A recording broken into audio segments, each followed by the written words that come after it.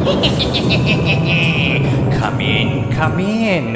Welcome to the Halloween Haunt. This is where you'll discover Halloween traditions and history, weird phenomena, and eerie poems and stories to make your hair stand on end.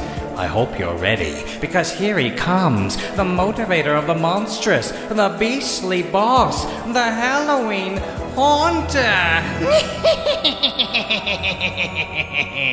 Do you remember that comedy from 1982? The one where the little girl said, "They're here." I'm kidding, of course. It's not a comedy. But Poltergeist really brought those fun-loving spirits top of mind, didn't it? And the man who would become Coach. Perhaps I'll discuss the movie sometime.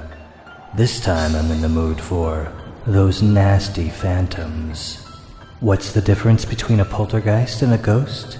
In one way, none, in that a poltergeist is a ghost. A particular kind of ghost.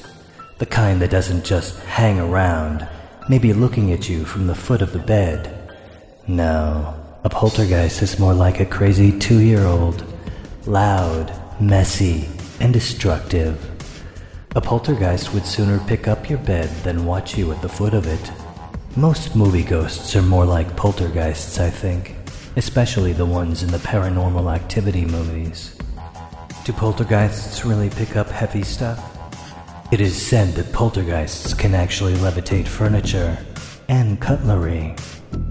Ooh, that sounds dangerous. You might smell something odd, smoke or flowers that aren't there. You might hear sounds like footsteps or knocks. They really are like toddlers. They might pinch you. They might bite you. They might trip you. They might hit you. Hopefully not in an uncomfortable place.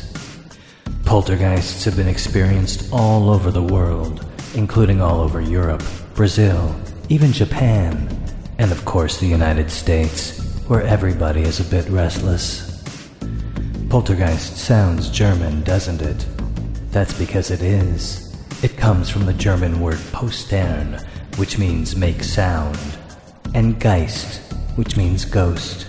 So poltergeist means noisy ghost. Of course, I believe poltergeists are really ghosts.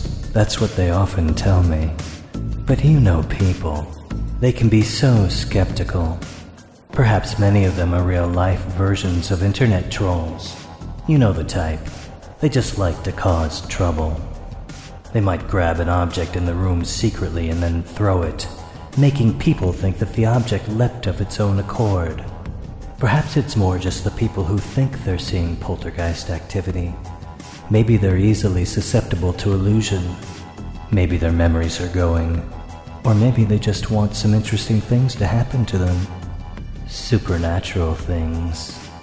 Of course, science has been used to try to explain the strange activity, like ball lightning, which might make inanimate objects move because of, well, I don't know, magnetism or something. Maybe an earthquake could make things move or fall down. Or maybe it's just a windy day. All of these seem pretty flimsy to me. You've seen those people on TV who claim they can move things with their mind.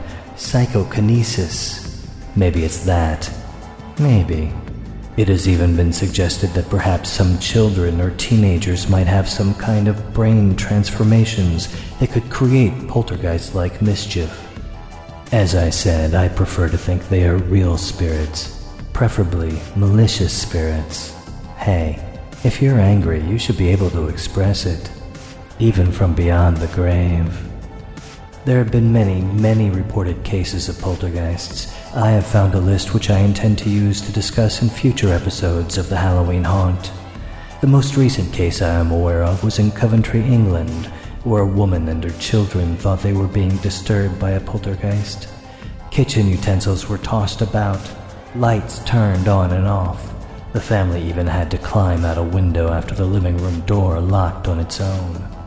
A priest advised wearing crucifixes, but really, don't they always? That's what I hear, at least. They made a hidden camera video, but I find it unconvincing, I'm afraid. No chills. All the way back in the late 1600s, a story called Lithobolia by Richard Chamberlain is very much like a poltergeist story. The famous play Blithe Spirit by Noel Coward features poltergeists. Harry Potter has a poltergeist aptly named Peeves. Peeves is not really a ghost, though, or a spirit of chaos. There are many others, of course, including 3 movies called Poltergeist.